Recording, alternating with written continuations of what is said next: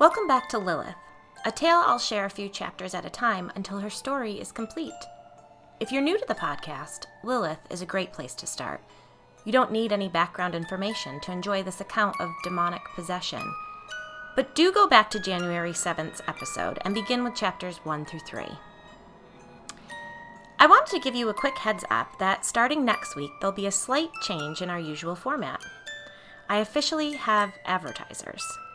And starting next week, those advertisements will appear in the middle of some episodes.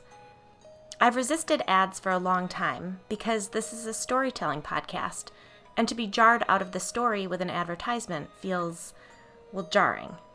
But as Michael Arnold might say, y'all, I need the income. When I do have an advertisement to share, I'll do my best to keep it in the vein of the storytelling you've become accustomed to. There might even be a little storyline that develops within these quick 60-second spots, so don't be too quick to 15-second button over them. But again, all that happens next week. This week, we'll learn about the ghost hunters, what they saw, and why they refused to spend more than one night alone in that house. Here we go.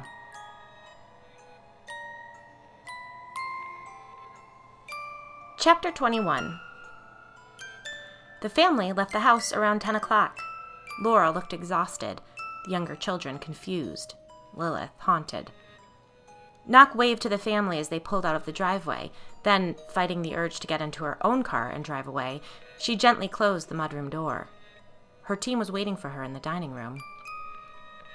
Typically, on an investigation, they would sleep in shifts, taking turns leaving the haunted location for their homes to rest and wash up before continuing on with the investigation. "We've decided that we should all stay here today," Tyler announced as Nock slumped into a chair.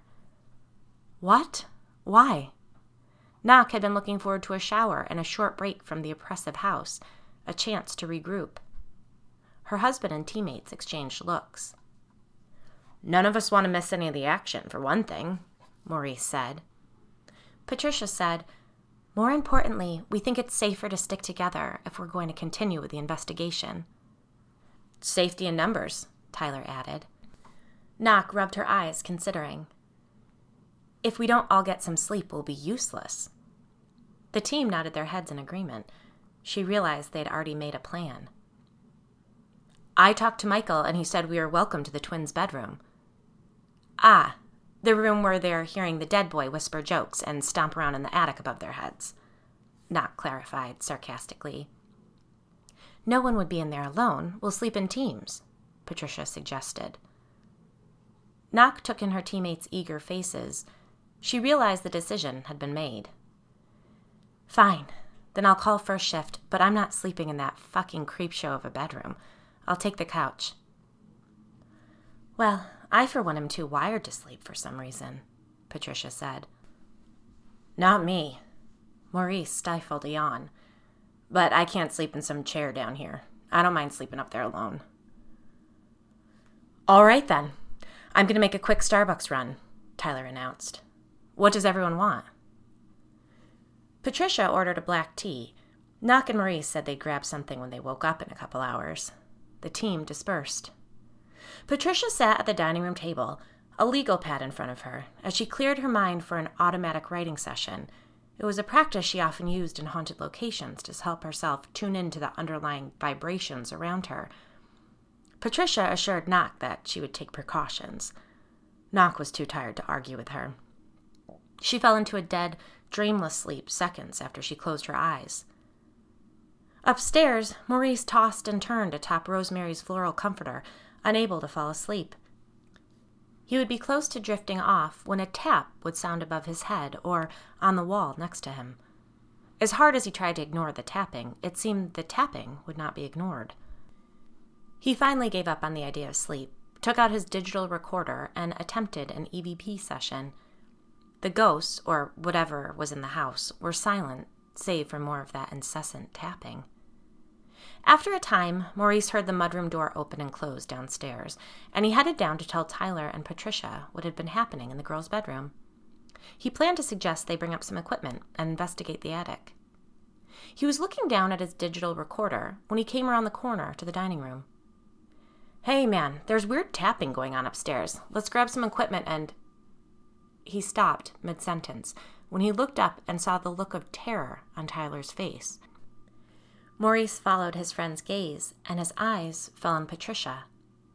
She sat, her posture unnaturally straight, her chair pulled in so close to the dining room table that it looked painful, pushing her stomach against the table's edge in an unnatural way. Her hands rested on either side of a legal pad, clenched into tight fists. She was so still, Maurice thought for a moment that she might be dead. From where he was standing, Maurice could only see the back of her head. She looked to be staring straight ahead, her chin slightly raised.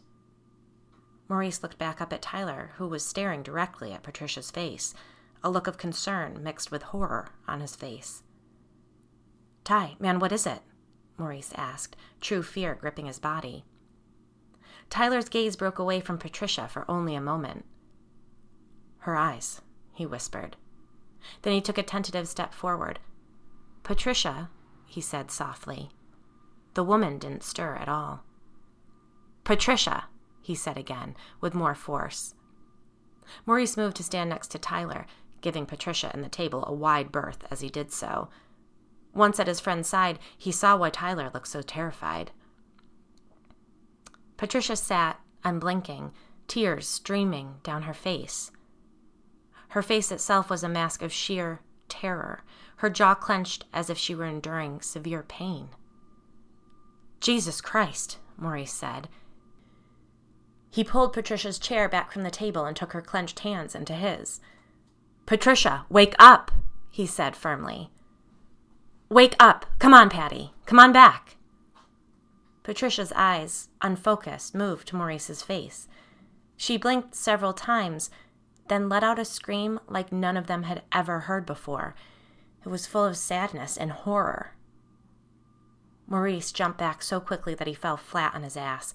Tyler backed himself into the wall, knocking down a framed family photo. Knox stumbled into the room a moment later, obviously startled awake by the scream. "What happened, Patricia? What happened?" she said, taking in the scene. Tyler, Maurice, and Knock all stared at their teammate. Tears still flowed freely down her cheeks, though she gave no other sign of crying. It was as though a faucet had been turned on behind her eyes.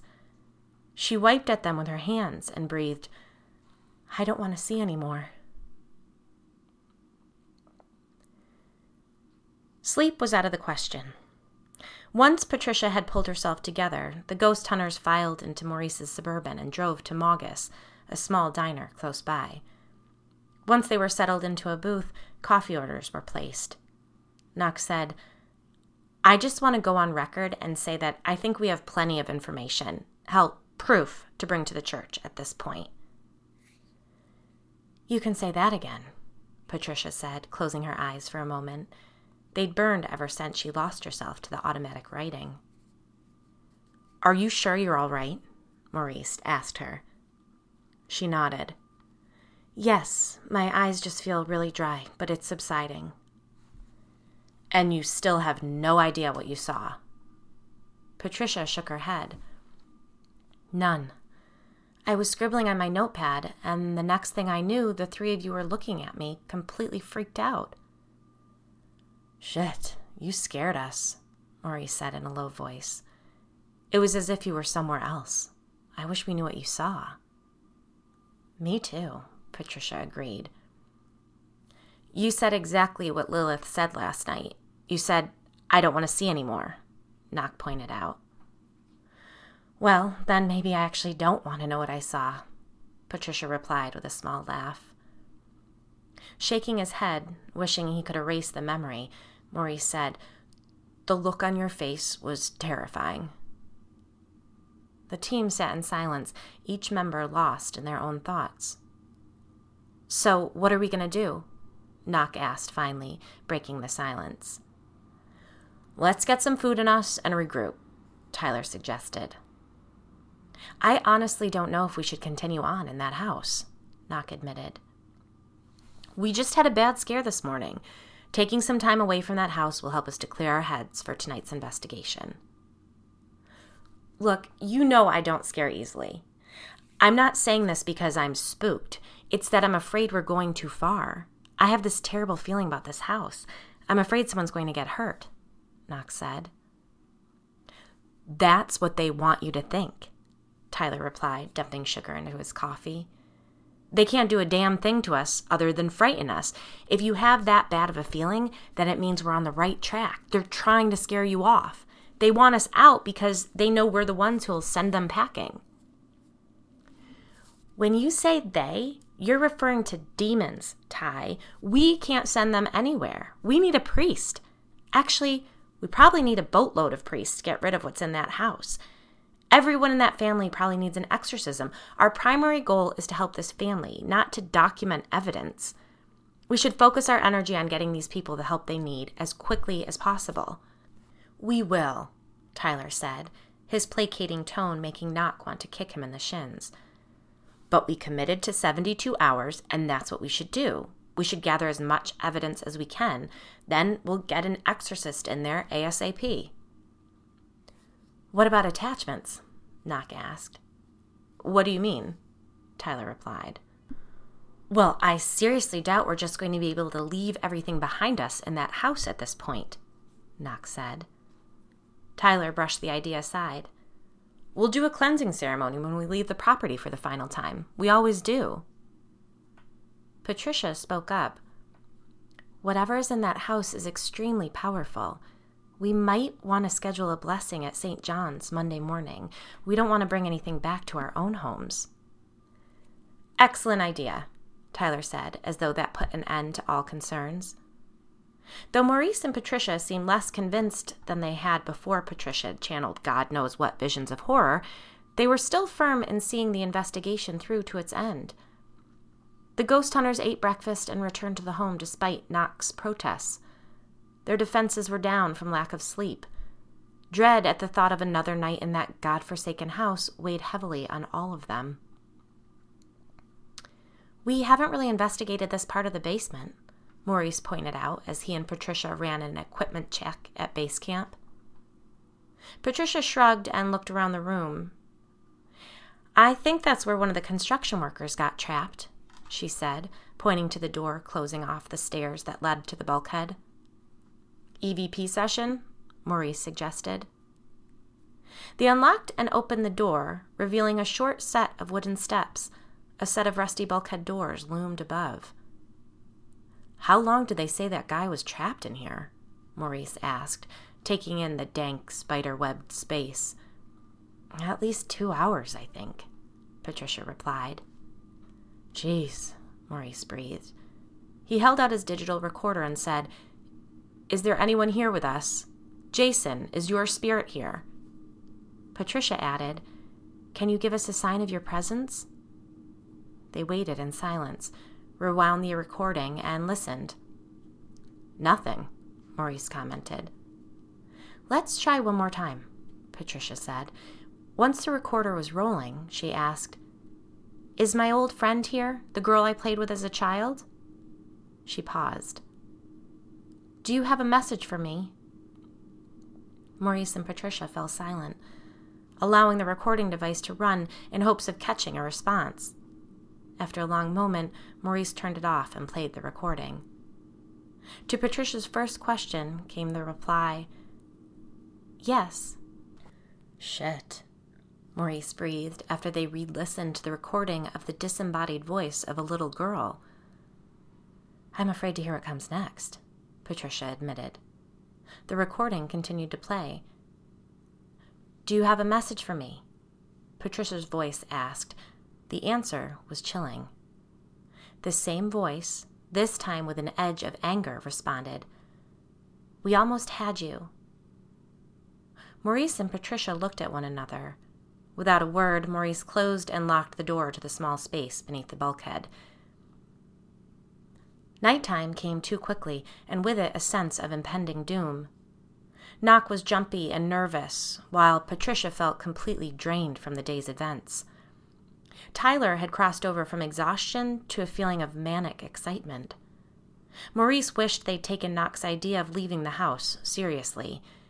He was washing his hands in the upstairs bathroom a little before 5 o'clock, just as the sun was going down, when the shower curtain twitched behind him. He caught the reflection of it in the mirror. He was immediately overcome with a level of fear he'd never known, an irrational fear that told him that if he pushed the curtain aside, he would see the devil himself. He stood frozen, his mind racing, wondering if the horrible thing, whatever it was about to leap out and kill him. He couldn't find his voice. He slid along the wall as far as he could from the bathtub, grabbed the doorknob, and yanked the heavy old wooden door open. Rushing out into the hallway, he banged into Knock, who'd been checking the camera in Jack's room. "What is it?" she demanded. He could only shake his head, still certain the thing was after him. Knock went into the bathroom. Maurice reached out a hand to stop her, but it was too late.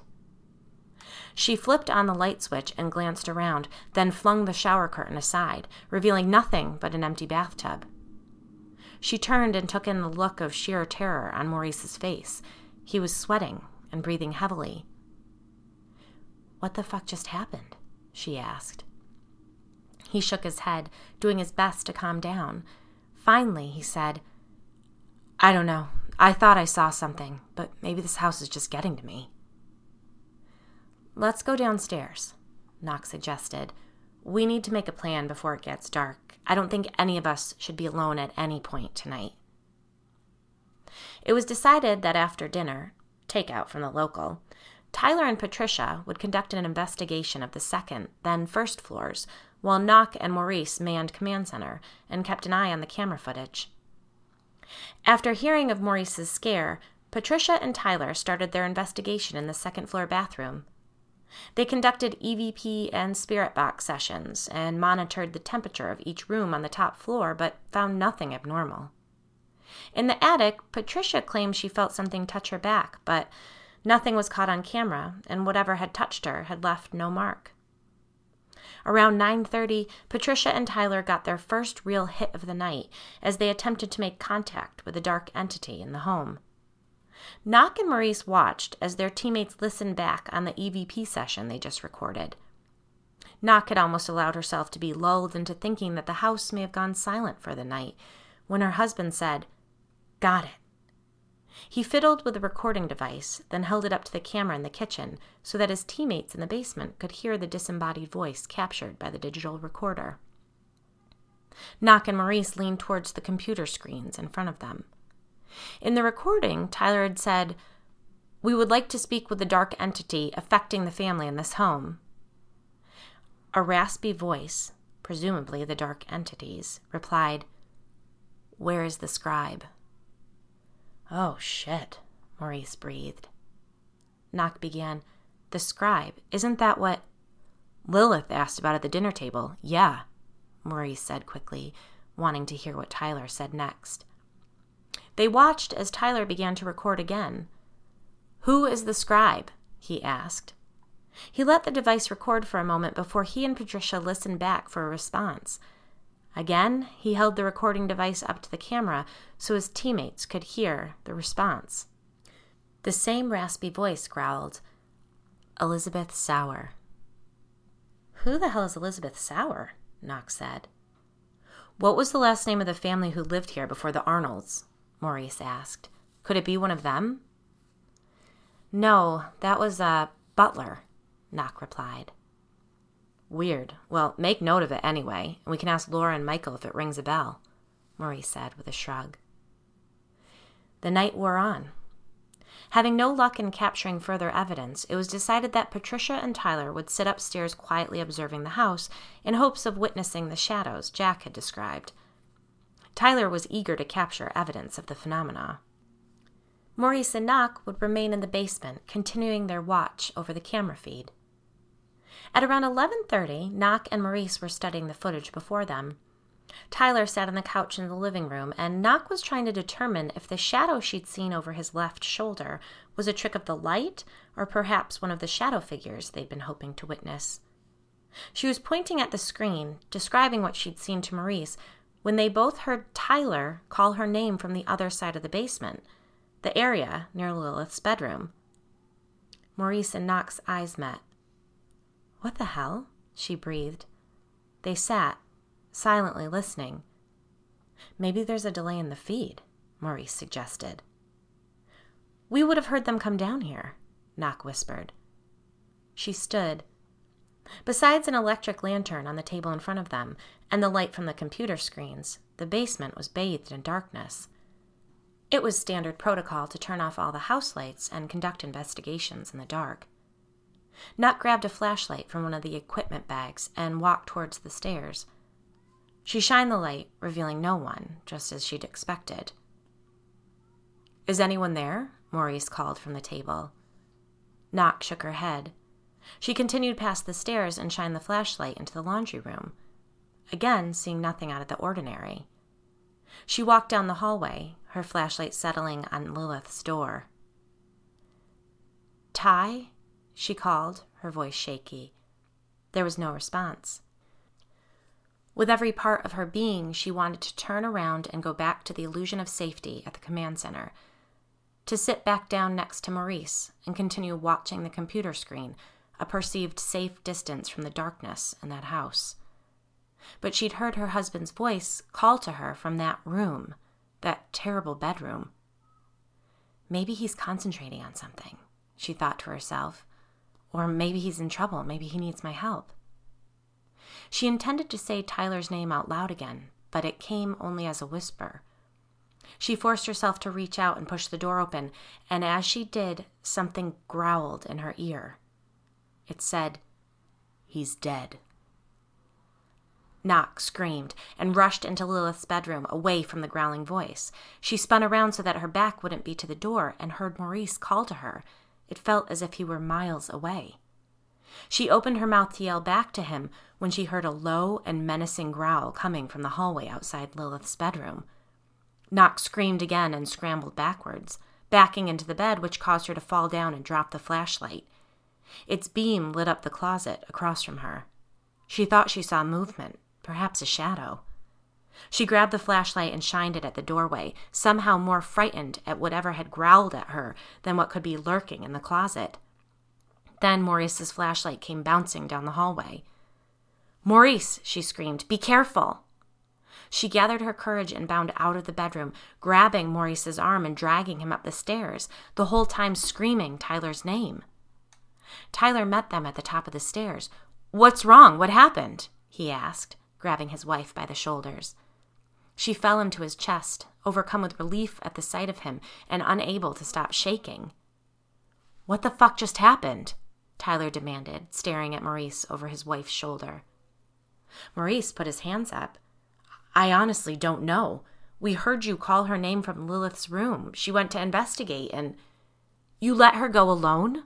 Tyler demanded. Maurice let out a breath. "I'm sorry, man." Nock took a step back and extracted herself from Tyler's grip. "It said you were dead," she breathed, wiping tears from her face. "No, honey, I'm right here. I'm fine." Patricia appeared suddenly by his side. "There's a fucking goat in the middle of the backyard. I just saw it out the window. It's just standing there staring up at the house." Chapter 22. They had all of their belongings packed when I got back to the house. I left Michael and the kids at the hotel. They were just about to go to the pool. Lilith had even shown interest. Her mood had brightened a bit since we'd been at the hotel. I wasn't about to bring her back to that house. The psychiatrist and the so-called demonologist were sitting in his fucking car when I pulled into the driveway. "We've seen enough," Nock told me. "We won't be staying another night." "But you said you would be here 3 full nights and that you would get rid of whatever is in this house," I said, trying desperately not to sound as desperate as I felt. "If they weren't in the house, then that would mean that we'd have to come back a night early. If they weren't in the house figuring out what was there, then we'd be left alone again with whatever was tormenting my family." In a businesslike tone, Nock's husband said, "We feel that we have documented enough evidence and that we can begin to reach out to the appropriate people who can help you." "You're passing us off on another group?" I demanded, cutting him off.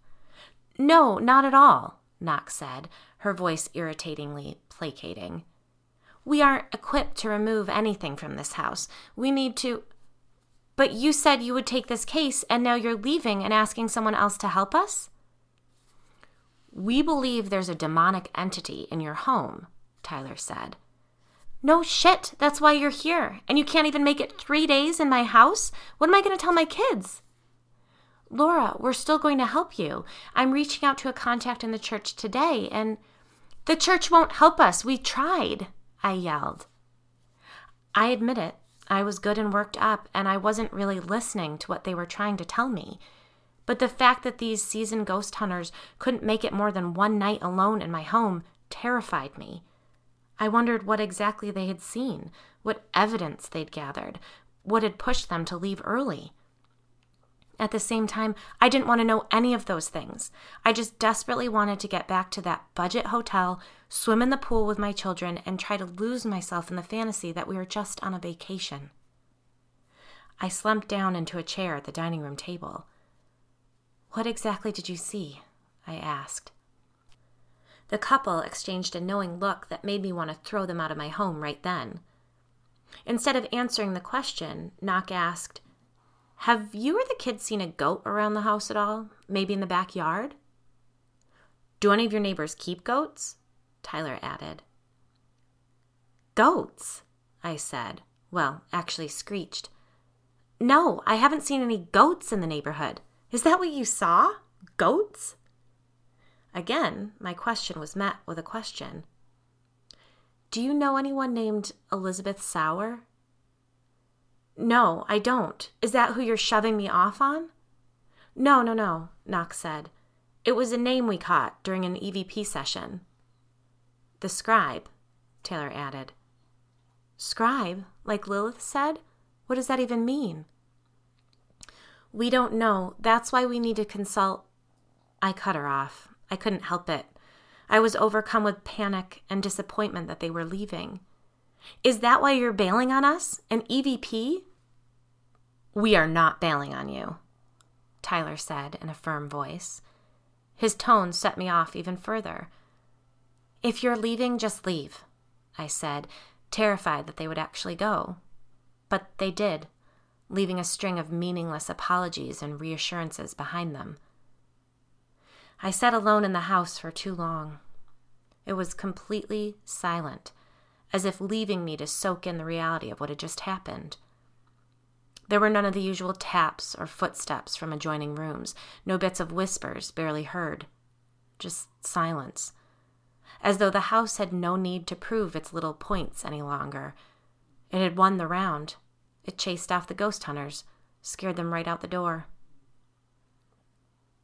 It was several brutal, terrifying weeks later when I saw the posting on the community board in the library. I had the opportunity to reshelve books just once more, though the announcement had been made that they were hiring someone internally for the library aide position. The news hit me harder than I thought it would. I hadn't realized how much I had wanted the job. I was leaving the library when a notice caught my eye. It was a simple half sheet of paper bordered by cute little black and white clip art ghosts. I scanned the text. A blogger in Wellesley was collecting ghost stories. When I saw her name, a shiver of recognition ran through me. Liz Sauer. The blogger's name was Elizabeth Sauer. The scribe.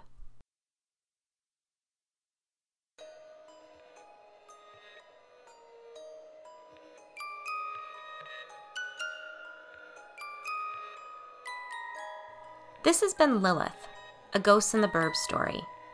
Head over to ghostintheburbs.com for all the links. Good night, sleep tight, and don't forget your nightlight.